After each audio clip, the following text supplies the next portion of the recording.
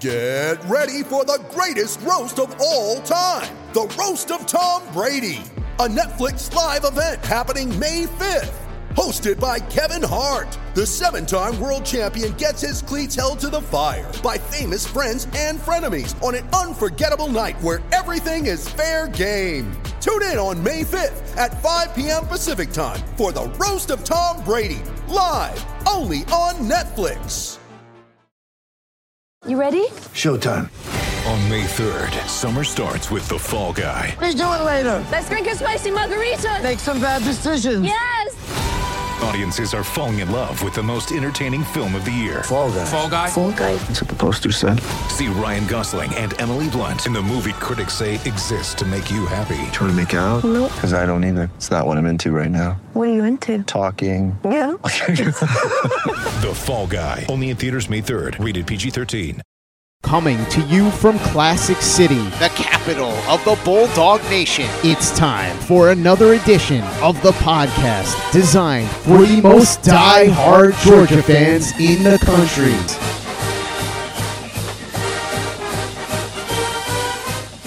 What's up, guys? Welcome back to another edition of the Glory UGA podcast, brought to you, of course, by our good friends at Alumni Hall. The weather looks great in Athens this weekend, at least on Saturday and Sunday. So bring the family out and enjoy an awesome baseball weekend as the Diamond Dogs take on Princeton. And on your way into town, stop in at Alumni Hall inside the Epps Bridge Shopping Center to pick up all the best Georgia baseball gear at the best prices that you will find anywhere, because Alumni Hall is where the Bulldogs shop. All right, guys, I am your host, Tyler, and after skipping it last week as we tried to fit in a baseball preview, I am back today with another edition of the Friday Five, where I dive into 5 topics that are either related directly to our dearly beloved Georgia Bulldogs or the world of college athletics in some way, shape, and form that have caught my attention over the course of the past week. We are now firmly in the football offseason. We're in that weird time where we're far enough removed from the 2022 season, and we still have spring practice far enough away that there is not a ton of attention on college football right now. But that does not mean that we do not have college football and Georgia football to talk about, and that's where we're going to kick things off today. In case you missed it, I believe it was Dan Matthews from 680 The Fan that first reported this at some point yesterday on Thursday, I believe, and then Dog Nation picked it up and they read an article on it. Glenn Schumann, our defensive coordinator, our national champion defensive coordinator, is set to interview with the Philadelphia Eagles for their vacant defensive coordinator position. And if this actually ends up coming to fruition, he will be following Todd Monken's footsteps as another coordinator to leave our program, not for another college job, but for the NFL. And coming on the heels of Todd Monken leaving for the Baltimore Ravens, I know that has a lot of dog fans out there concerned. And I can't sit here and tell you that I am not concerned at all. That would not be true. But I'm trying to do this thing in my life where I don't worry about things until they actually become a problem. That's certainly easier said than done, but I'm working on it. I'm trying. So this is the same way I approached Todd Monken. I was not going to let myself freak out about it until it actually happened. And then that happened, and I actually like the Mike Bobo hire. I know a lot of people out there disagree with me, so I'm cool with that. And I'm trying to approach things the same way with Glenn Schumann. If this does end up happening, he does end up going to the Eagles or some other NFL job this offseason, we will certainly, obviously, come on here and we will talk about it, and I'll talk about what that means for our team, what that means for recruiting, and how we move forward. But I don't want to get ahead of myself.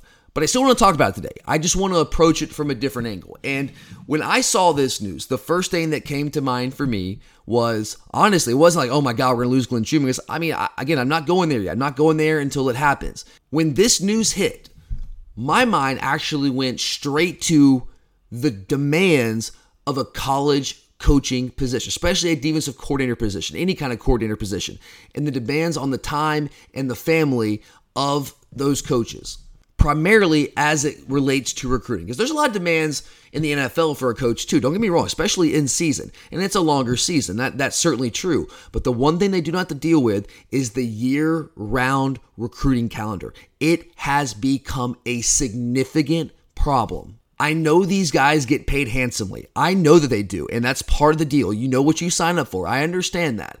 But you also have to understand these coaches, college coaches, they do not live a normal life. Now, maybe you would trade your life with theirs. You want that excitement and you just love football that much. And you love the University of Georgia and you have dreams about doing something like that. The glory, the opportunity to compete, all those kind of things, to challenge yourself. All those things certainly are appealing in some way. Absolutely.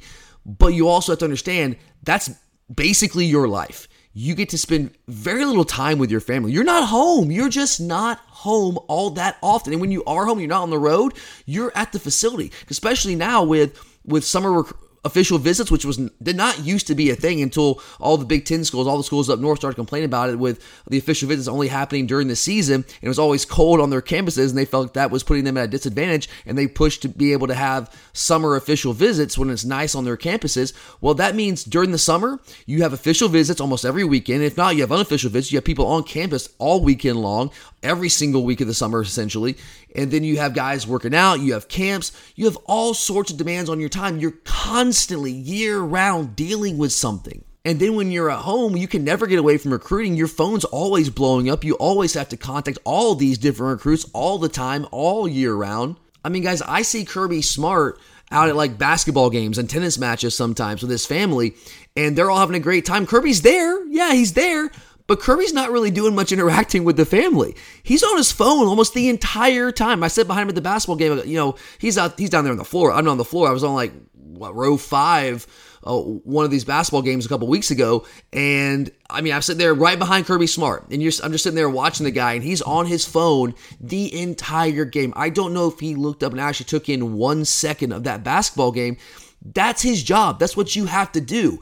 And while you're doing it, you know that's part of the job. But if you have a chance to still coach football and to go to a different level and still make comparable, if not more money, and you can remove yourself from the demands of the recruiting calendar, you'd be crazy not to think about that, especially if you're Glenn Schumann and you have a very young family. He's got a young daughter. I think he might have 2 kids now. No, he's got at least one who's very young, who was born relatively recently.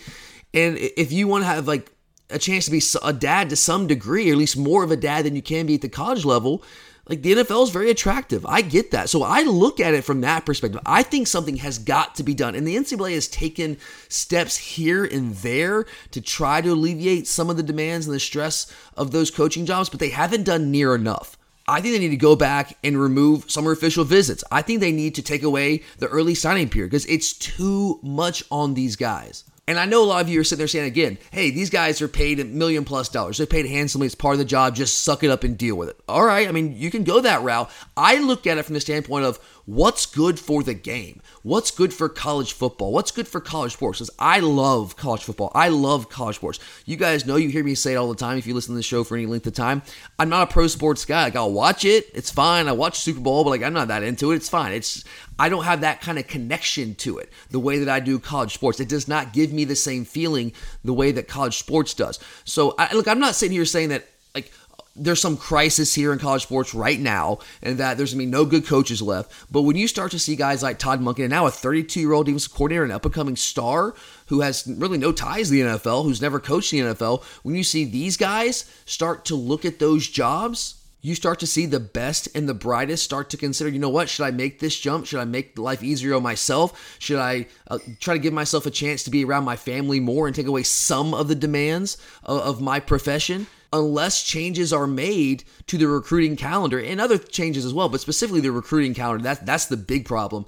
I think you're going to continue to see more and more of these up-and-coming and maybe even established college coaches start taking a look at the NFL. I mean, Willie Taggart just signed on to be a position coach with the Baltimore Ravens. That's a guy that's been in the college ranks for a long, long time. I know his head coaching career hasn't really worked out, but I mean, that's a dude that's had multiple head coaching jobs. Now he's like, I'm done with this college stuff. I don't want to deal with this anymore. So it's a combination. Yes, certainly, as I mentioned, I think the big thing is recruiting calendar, and then you can't look past NIL. NIL and also the transfer portal, that's added 2 more layers to this, the difficulties and the complexities of coaching at the college level. Is now you have to deal, it's not just recruiting. Sometimes you can recruit your tail off and you get beat out because of NIL. And now with the transfer portal, that's a whole other layer of recruiting that you're having to do. And you're also having at the same time to work to keep the guys on your roster on your team and to keep them out of the transfer portal. The reality is, It's just harder now to be a college coach than it ever has been. That's why you saw guys like, some of these guys have been around a long time and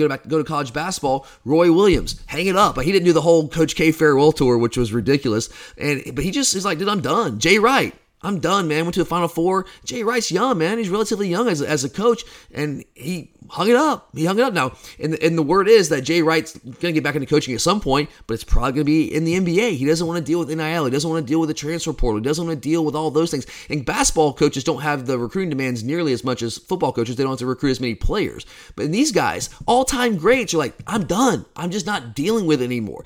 And it's becoming a problem. And it's something I think absolutely has to be addressed. The NCAA is 100% at fault here, allowing it to get to the situation that we've gotten to now with NIL and the transfer portal and of course the recruiting calendar is certainly under their control. These things have to be addressed, and if not, you're going to continue to see big time coaches like this just pack up their bags and go to the professional leagues. And as a fan of college sports, as someone who loves college sports, that does concern me in the long term. As for Glenn Schumann specifically, again, I just want to put it out there. I'm not going to dig into what this means for our team until it actually happens. And I know I'm going to get questions. I've already gotten a few questions on social media. Do I know what's going on? Have I heard anything? I do not have any inside information, guys. I was kind of taken aback by this yesterday. I will try to find out. If I hear anything, I will let you know. All I know is what you guys know that's been reported, is that he is in discussions with the Eagles. He's talking to them. He's interviewing with them. That's basically all I know. I'll try to talk to some people. If I hear something, I'll put it out there and let you know. But right now, that's all I got for you. When you need mealtime inspiration, it's worth shopping Kroger, where you'll find over 30,000 mouth-watering choices that excite your inner foodie. And no matter what tasty choice you make, you'll enjoy our everyday low prices, plus extra ways to save, like digital coupons worth over $600 each week. You can also save up to $1 off per gallon at the pump with fuel points. More savings and more inspiring flavors make shopping Kroger worth it every time. Kroger, fresh for everyone. Fuel restrictions apply. Mother's Day is around the corner. Find the perfect gift for the mom in your life with a stunning piece of jewelry from Blue Nile. From timeless pearls to dazzling gemstones, Blue Nile has something she'll adore. Need it fast? Most items can ship overnight. Plus, enjoy guaranteed free shipping and returns. Don't miss our special Mother's Day deals. Save big on the season's most beautiful trends. For a limited time, get up to 50% off by going to BlueNile.com. That's BlueNile.com.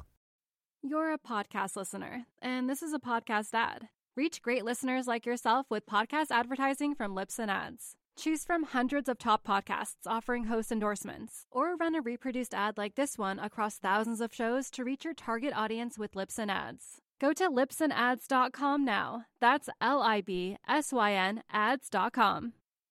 All right, let's keep this thing rolling on. The second item I want to talk about today are the proposed rule changes to the clock rules in college football that could potentially go into effect as early as this season. If you haven't seen this, I know most of you have, but if you haven't, the first one is prohibiting consecutive timeouts, basically like if you're trying to ice a kicker, no more like back-to-back timeouts by the same team, no longer extending a first or third quarter for an untimed down if the quarter ends on a defensive penalty. I don't think that's going to have a massive impact, but that's one of the proposals. Now, the third and fourth proposals, these are the more aggressive and controversial proposals. The third proposal is that the clock will continue to run after first downs, except inside the last 2 minutes of a half.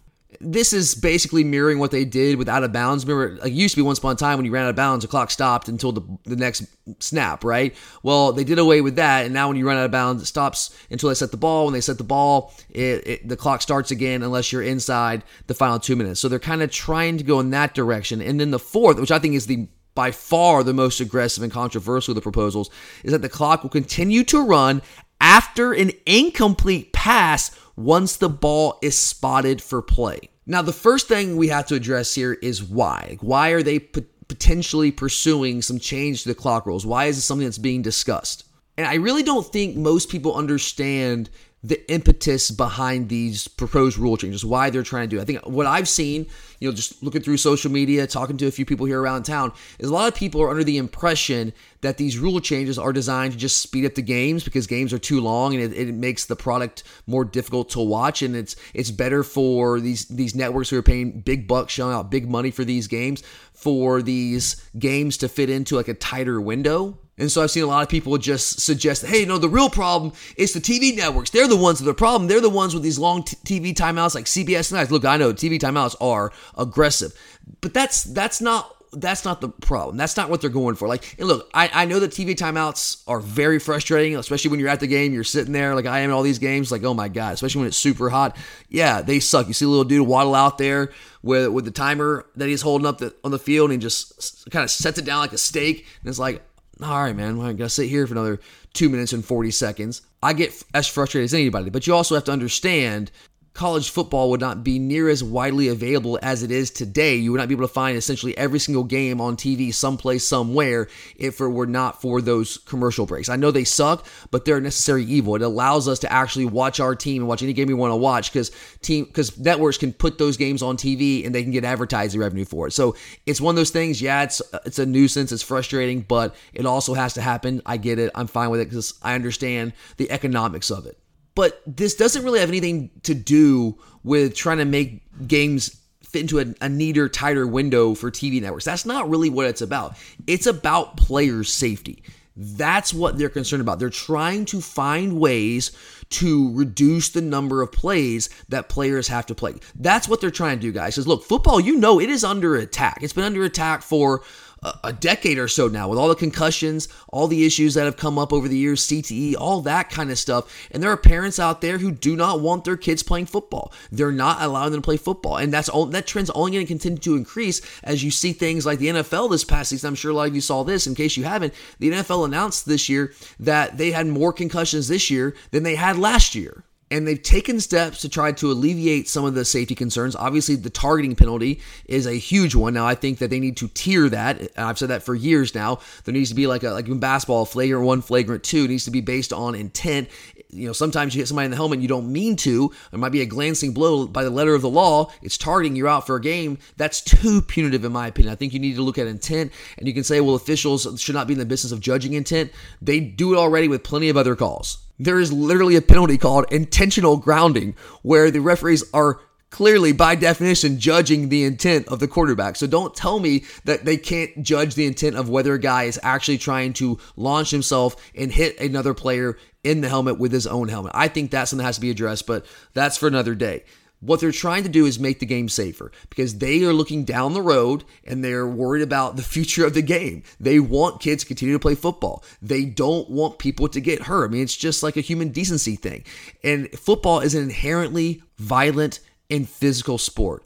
All of you that have played football at any level, you know that. You understand that. I remember back in my playing days, waking up after a game the next morning and trying to just take a step out of bed. Your entire body is on fire. It all hurts. Everything. And that's not even talking about concussions and long-term actual physical injuries. We're talking about just soreness and what it does to your body, the demands it puts on your body. So that is the angle that they are coming from. That's what they're trying to do. They're trying to reduce the number of plays.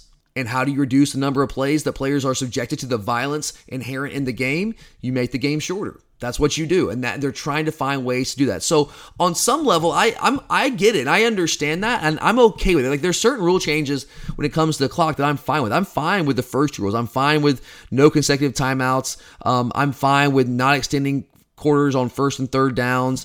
And honestly, those are just to make, like, I don't even think that those two are really about player safety. Because, I mean, look, like, prohibiting consecutive timeouts, you call a timeout, no one's getting hit. It's not like saving a play. That those two parts of it are really just about, like, making games shorter and more watchable. I will grant that. But the third and fourth ones, that's really where they're trying to reduce game time, to reduce number of plays. I'm more okay with the third proposal, where they will run the clock after first downs, except inside the 2 minutes of a half, at the end of a half. I'm okay with that one. The one I have a major problem with is having the clock run after an incomplete pass. Like, I understand trying to make the game safer. I'm all for player safety, but I also don't want to see, like, the essence of the game changed. And there's some rule changes that are just so drastic and so intense that I think they changed like the fabric of the game to some degree. And I think that one is just a step too far for me. I am certainly not in favor of that. I'd be fine with the first 2 rule changes. I wouldn't love changing the first down thing. But look, we know the clock starts as soon as the ball's set after a first down anyway. So that will take a few seconds off, each play after a first down.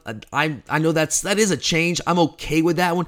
But the incomplete pass one, I think that's just a step too far for me. Because, basically, you're taking away... one thing you're taking away is strategy there. Like, there's no more clocking the ball, right? So, like, if you're out of timeouts, you can't just clock the ball. You can't spike it anymore because the clock doesn't stop. That is a significant change to how the game is played. So I guess we'll have to sit and wait and see what is and what is not implemented. But the fact that they're talking about these things makes me think at least some of these are going to pass, at least in some form. And if not this year, at some point in the near future. I just hope they don't go too far and get too aggressive with this. All right, guys, let's keep this thing rolling. Let's move away from football for now, and let's talk about the Georgia basketball team. Look, I wish I had more good news to tell you guys. It has not been a good look lately, especially our road games over the past month and a half. If you go back and you look at our last 5 road games, now we have played good teams. We played Tennessee, we played Auburn, played A&M, played Arkansas, played Alabama, okay? These are all really good teams. But our last 5 road games, we have lost by 49 points, 32 points, 25 points, 21 points, and 29 points. We have lost our last 5 road games by an average of 31.2 points. That is beyond absurd. That is ridiculous. Now, sprinkled in there, we did have a nice win at home against Kentucky, a 7-point win a couple Saturdays ago. We had, a very uninspiring win against the worst team in the league, LSU, at home. A 2-point win there. We were down for large stretches of that game. But hey, we won late. We were able to get that dub. But on the road, it has been an abject disaster for us. And look, I understand that we are clearly outclassed from a talent standpoint against the best teams in the league. Like we don't really have a chance to beat the Alabamas of the world, the Arkansas of the world, the Tennessees of the world, the Auburns of the world, especially on the road. Like, hey, we beat Auburn earlier in the year at home, but when we have to play on the road against teams that have so much more talent than us, we are getting absolutely destroyed. We are not even remotely competitive. Now, to be fair, Terry Roberts, our best player, our best scorer, was hurt for a couple of those games, but he's been back for the last 2 blowouts. He was back for the Alabama game where we lost by almost 50 points. He was back for the Arkansas game on Tuesday where we lost by 32 points. And we're not scoring enough, and that's been a problem for us at times throughout the year because, look, we don't have elite players. We don't really have a ton of guys that can create their own shot. We have Terry Roberts, but he's been kind of banged up. He's back in the starting lineup, but he hasn't been himself since coming off the concussion. Kerry Oquendo, I've talked about him plenty of times. Like, he's a guy that has all the talent in the world, but he's not a guy that consistently creates his own shot. When he just puts his head down, tries to get to the rim, that's when he's at his best. He doesn't do that consistently enough. He's not always assertive enough, in my opinion.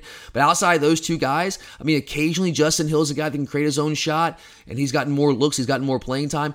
Outside of that, we have nobody else. Nobody else on the team that creates their own shot. They just simply don't. They cannot do it. So if those 3 guys aren't having good nights and they're not scoring for us, especially if Terry and Carrio are not scoring for us, we have absolutely no chance. We have no chance. Like, for us to have any chance, especially against the better teams on the road, those 2 have to be at the top of their game and they have to be scoring big numbers. And both of them, we can't just have one of them. We have to have both of them because we don't have guys off the bench that are going to be picking up the scoring slack. So when they don't score, and they haven't been lately, we can't win. But it's so much more than just the scoring issues. The biggest issue has been defense. Guys, we gave 97 points to Arkansas, 108 to Alabama. We gave up 82 to A&M, and that's certainly not an offensive juggernaut. Gave up 94 to Auburn. Auburn's guards freaking suck. This is a team that scored barely 40 points against Tennessee. They scored 94 on us in Auburn. Tennessee, who really struggles offensively, scored 70. South Carolina, who's not a good basketball team, and this is in Athens, scored 78. Vandy scored 85 on us. Over the past month and a half, our defense has fallen off the face of the earth. It's looking more and more like it did last year. Guys, our last 2 opponents, Alabama and Arkansas, they've each shot over 61% from the field against us. Arkansas has had major issues shooting the basketball this year, guys. I know Nick Smith just got back, and he was one of their top recruits, but he's still working himself back from an injury that had him out for 2 months. They shot almost 64% from the field against us. They are one of the worst three-point shooting teams in the entire league, and they shot 55% from three against us. I know we are outclassed. I know we are outmanned. I understand that. But that's just simply an effort thing. There is no way on earth that you can allow a team to shoot 64%. Back-to-back teams shoot over 61% against you. Have a team shoot 55% from three. And the game before, have a team shoot 47% from three against you. That's an effort thing. That's a focus thing. We're giving up way too many easy looks. Communication's been a problem. I'm going to call it how I see it. I think effort's been a problem. Effort was not a problem earlier in the year when we still had the whole season in front of us and we had designs of potentially making an NCAA tournament. I think now these guys see that the tournament's done. Like, we're not going to make the tournament. And I think we all knew that, but the players don't know that. They think, hey, inside the locker room, hey, we got a shot. And our record was kind of in the position where, hey, if we made a run and upset a couple of these teams down the stretch, some of these top teams got some quad one victories, maybe we could kind of sneak in there and surprise everyone. You and I knew that wasn't going to happen. The players don't look at it that way. I think now they're kind of seeing, oh, well, it's not going to happen. And I think that has had an effect on their effort. I truly believe that it has. But whatever the issue, look, there's a lot of issues out there. Again, we're outclassed. I don't think the effort's there. We don't have enough scores. We got to go out and recruit some guys that can actually create their own shots. We got to recruit more shooters out there on the court. We have too many guys out there, as I've said many times on this show over the past month or so. We have too many players out there on the court at any given time that simply cannot score for us. I'm of the opinion that we cannot have Juice Holt and M.A. Moncrief on the court at the same time because they give us absolutely nothing on offense. Yeah, sure, they're both athletic. They can defend a little bit, but not enough to compensate for the fact they simply are an absolute negative scoring threat. They give us absolutely nothing. They don't even defend these guys. They really don't even have to defend them. When they take the ball and they start dribbling towards the rim, what are you doing? You're just going to turn the ball over. These guys give us no threat whatsoever. I'm fine if one of them's on the court at a given time. We can't have lineups on the court where both those guys are in there in the game at the same time. And we've had plenty of lineups where we've had Holt, we've had Moncrief, and we've had Frank Anselm on the court at the same time. That's three dudes that give you absolutely zero scoring threat. And look, I know that Mike White's hands are tied to a degree because you can't have, your best scorers play 40 minutes a game. I understand that. And we don't have a lot of options. The options are limited there. But we just got to get guys that can score into this program. We've got to find that. Now, it doesn't matter if you don't defend, but defense wasn't a problem earlier in the year. When the guys, I think we were playing a little bit harder. I think we were communicating better, but it's just fallen off a cliff. And yes, the competition has picked up. That's to be sure. That is a real thing. But we're just not even remotely competitive right now. And it is hard to watch. And I'm suffering through these games like most of you are out there watching them. But I got to admit, man, it is getting harder and harder with each and every passing game to watch what's going on out there on the court. Now, good news is 2 of our last 3 games are at home. We have been very good at home. Now, we screwed around and lost to a terrible Ole Miss team at home by 4 points. Ole Miss. Yeah, we lost to Ole Miss by 4. We lost to Vandy at home. At the time, I thought that was a bad loss. Lost to them by 3, but Vandy's actually been pretty solid. They're over 500 in the league right now. They're not going to make the tournament, but they're pretty good. But at the time, honestly, in that game, their best player, Liam Robbins, didn't play. He didn't play at all. So that still wasn't a great loss at home. Other than that, we've been good at home. We've been competitive at home. Hey, we beat Kentucky at home. Kentucky's now had a really good run following our game, but we beat them at home on a Saturday. But we get Missouri at home and we get Florida at home over the next 2 games. Those are both very winnable games. I know Missouri's better than us.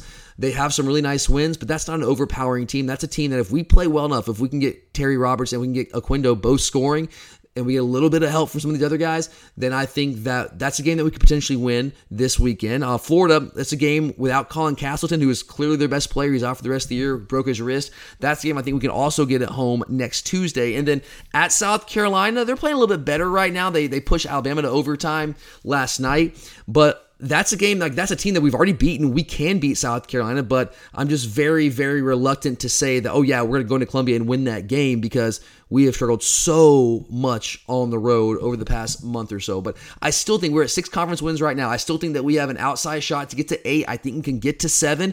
And if we can get to 7 or 8 conference wins and get to 18 wins, I think that is a really successful season, setting the foundation for us moving forward. But we got to stop these absurd blowouts. We have to be more competitive. I'm tired of watching that. You're a podcast listener, and this is a podcast ad. Reach great listeners like yourself with podcast advertising from Lips and Ads. Choose from hundreds of top podcasts offering host endorsements, or run a reproduced ad like this one across thousands of shows to reach your target audience with Libsyn Ads. Go to libsynads.com now. That's LIBSYN ads.com. You're a podcast listener, and this is a podcast ad. Reach great listeners like yourself with podcast advertising from Libsyn Ads. Choose from hundreds of top podcasts offering host endorsements, or run a reproduced ad like this one across thousands of shows to reach your target audience with Libsyn Ads. Go to libsynads.com now. That's LIBSYN ads.com. You're a podcast listener, and this is a podcast ad. Reach great listeners like yourself with podcast advertising from Libsyn Ads. Choose from hundreds of top podcasts offering host endorsements, or run a reproduced ad like this one across thousands of shows to reach your target audience with Libsyn Ads. Go to libsynads.com now. That's LIBSYN ads.com. All right, guys, let's talk a little Georgia baseball. So I took in the season opening game against Jacksonville State on Friday. I stayed the entire game. It was about 41 degrees and 20-mile-an-hour winds. I was frozen solid. I didn't bring my gloves. I thought it'd be okay, and I instantly regret that once I got into Foley Field. But I stayed and watched it because it was a pretty competitive game. We got down early. We were down 4-0 early. We fought back, took the lead, and then we gave up. We took the lead, and then we gave up 3 runs in the top of the ninth. Didn't lose in that game, 8-5. What I really want to focus on with the baseball team, we bounced back on Saturday and Sunday and won the series, took 2 out of 3 from Jacksonville State. I wish we would have gotten the sweep, but I'll take 2 out of 3. You want series wins. But what I want to focus on more than anything is what I talked about last week when we did the baseball preview. Our pitching was exactly what I thought it would be. It was a problem. Our starting pitching, at least. It was an absolute problem. Jaden Woods, the guy I told you about last week, and you guys, if you follow Georgia baseball, you know about Jaden. He's got good stuff. He's got a good fastball. He's got a really good arm. But he hasn't developed enough pitches to go along with it, and he has had some major control issues. I mean, just been flat out wild. And that was the same exact case on Friday night in the season opener against Jacksonville State. Dude went 2 innings, walked 5 batters, hit another guy, and gave up 2 jacks. Now, the wind was blowing like straight out to center field. But I don't care if the wind wasn't blowing at all. Those balls were hammered. Like, they crushed them. Those are going to be home runs even if the wind was absolutely dead. Even if the wind was blowing in, those were probably out of the park. I mean, those balls got absolutely crushed. And that's been Jaden Woods' MO. He walks guys. He strikes out guys, or he walks them and then gives up jacks. That's what he does. Strike out, walk, or jack. That's what the guy does. He gets hit hard every single time he goes out. Now, if he can strike him out and just keep their bat away from the ball, great, awesome. Had 3 strikeouts, had some nice moments in that game. But you can't put runners on base as consistently as he does. And with that fastball that he just keeps up, he just has so much trouble getting the fastball low in the zone. And at this level, I don't care how hard you throw the ball, they're going to crush it, especially when you cannot keep them off balance, off speed stuff, because you haven't really developed much of an off-speed game. And I was hopeful that throughout this offseason, Jaden would be able to take his game to the next level. I had been hearing that he'd been working on his slider all offseason. That was really looking good. I didn't see much evidence of that in week 1. Now, it's just one game. I'm trying not to overreact, but it's the exact same thing that we saw from Jaden last year, and that certainly has me concerned if he's supposed to be our Friday starter. Because right now, we do not have a clear answer on Friday nights. And if he comes out there and does it again, I think his leash is going to be pretty short. He'll get the ball again against Princeton tomorrow night. I really, really, really hope he bounces back. And look, guys, I'm rooting for Jaden. I want him to be good, but I just got to be honest with what I've seen out there. And then on Saturday, Liam Sullivan was a little bit better, but he wasn't especially great himself. He's a guy I also was hoping would take another step forward this season. There were a couple of errors in the field that actually hurt him. He actually didn't give up any earned runs. Gave up 3 runs overall, but they were all unearned. He did walk a batter, actually hit 2 batters, so his control was, slightly better than what we saw from Jaden Woods, but not all that much better. And then on Sunday, we had true freshman Blake Gillespie get the ball, and he's always a little nervous out there. He went 3 innings. He did give up 5 earned runs. He had some really good moments, got out of some trouble, but ended up giving up 5 runs in 3 innings, get 2 walks. His issue wasn't as much control. He just was you could tell that there were some jitters out there in his first start. I liked his stuff, though. I think this is a guy that's got enough pitches to be an effective player for us, an effective pitcher for us. But the starting pitching wasn't great. It was a problem, and that was my big concern heading into the season. I hope it was just a one series thing. I have my doubts though, guys. I really do. Now, the one thing I do want to say that I think was really, really encouraging. Our offense was great. I thought our offense would be awesome. Our lineup is killer. I think it's going to be one of the best lineups in the entire SEC this year. Like we have guys that can hit the ball. We have some thumpers up and down the lineup. I love what we've got there. I think we're going to be great there. But I was also concerned about our bullpen. Our bullpen was the biggest issue last year. Our starting pitching was fine for the most part. Our bullpen was a major problem last year. And we went out and we addressed that. We added a bunch of new guys into our bullpen, and we added a lot of depth. And all those guys that we added did not give up one single run all weekend long. In fact, in 12 innings pitched combined over the course of Saturday and Sunday's games, our bullpen gave up 0 runs. Now, Friday, I was actually sitting there on Friday about to tweet something out like, dude, like our bullpen, I love what I've seen here. The starting pitching wasn't great, but our bullpen looks to be much improved. It's much deeper. I like our new options. And Chandler Marsh comes out there, who's going to be really good for us. He's going to be our closer this year, and he comes in a tough situation and ends up giving up 3 runs, and that was the deciding factor in the game. They ended up scoring 3 in the 9th, and they beat us 8-5. But outside of that, like that 9th inning, we didn't give up any runs. Our bullpen did not give up any runs all weekend long. And I know it's Jacksonville State, but guys, it didn't matter who it was last year. Our bullpen was getting crushed. So this might just be a season where we're going to have to lean heavily on the bullpen. We get into it faster than we would like to, and that's not ideal. It's certainly not ideal, but we do have more pitchers than we've had, more guys that can actually go out there and get outs in the pen than we've had in years past. We've got more depth, so if we need to do that, I think we're more equipped to lean on them than we have been in years past. So, I don't know, man. There's going to be a lot of high-scoring affairs with this Georgia baseball team this year, and we're just going to try to outscore people. I don't know how effective that's going to be. Hopefully the starting pitching can come along, and maybe it was just an early weekend thing and I'm overreacting. I don't know, but it certainly was not a good start for the Georgia Bulldogs starting pitchers last weekend against Jacksonville State. And finally, guys, I'm going to wrap things up today by giving some love to our tennis dogs, both the men's and the women's tennis teams. I wanted to talk about the women's tennis team last week, but I had to skip that episode because I wanted to do that baseball preview.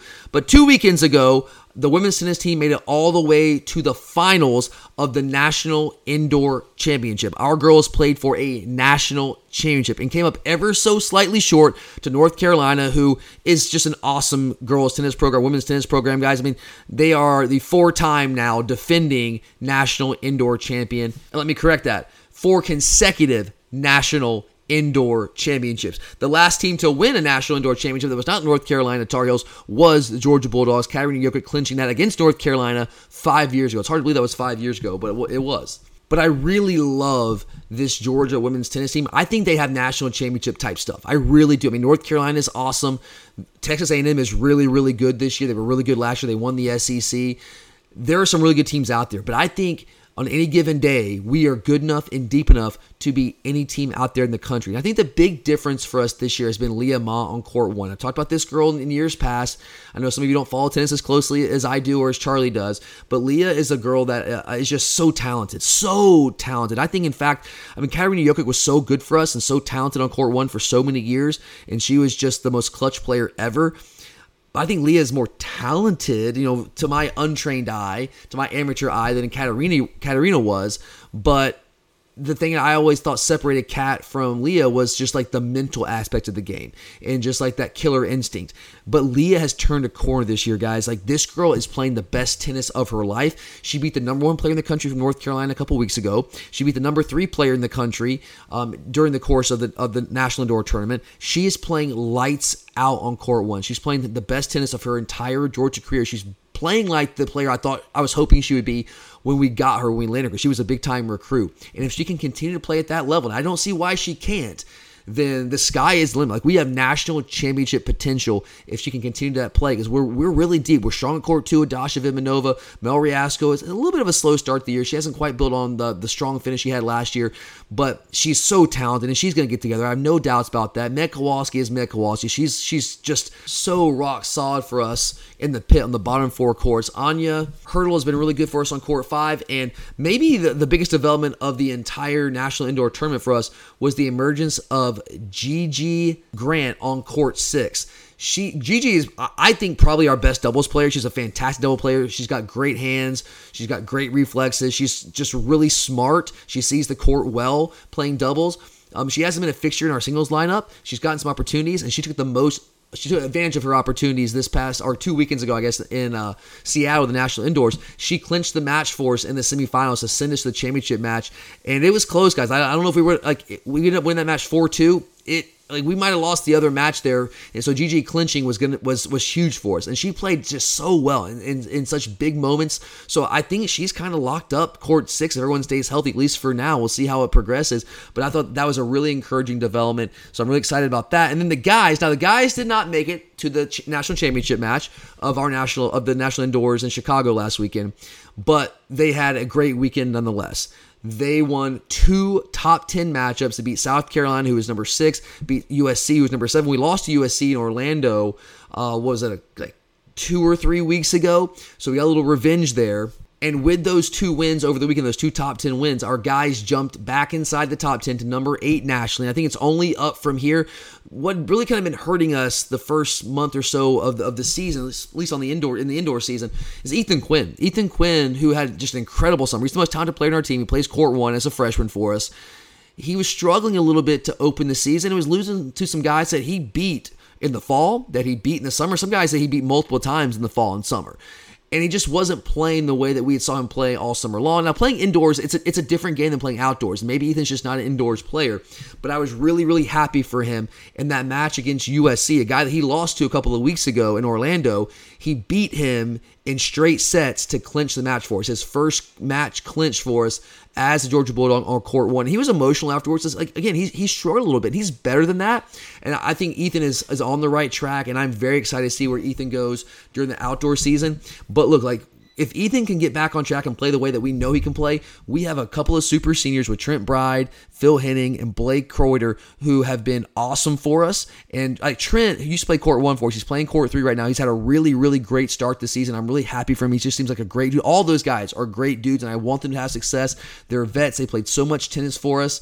And it really comes down to, do we win the doubles point? If we win the doubles point, we have enough depth in the singles lineup to beat anybody in the country on any given day. We absolutely do. So I'm excited to see where we take this thing in the outdoor season. We lost a couple matches that we had no business losing to Florida State, and I was on the road, losing to Illinois. I had no business losing that match, and our coaches would tell you that, our players would tell you that too. We had no business losing those matches, but I was really excited to see us get back on track in Chicago with those 2 top 10 wins. And hopefully that's going to help us build heading into the outdoor season, which opens next weekend. Conference play. It's hard to believe. Conference play starts next weekend. But all right, guys, that's all I've got for you guys today. I hope you guys enjoyed this quick little recap of some of the things that caught my attention through the course of the week. Thank you for being here. I hope everyone has an amazing weekend. Enjoy the weather wherever you are. If you get a chance, come up to Athens and take in some baseball games. Maybe the basketball game with Missouri coming to town. I hope you guys have one heck of a time. But thank you for being here, guys. Appreciate you. I'm Tyler, and as always, go Dogs!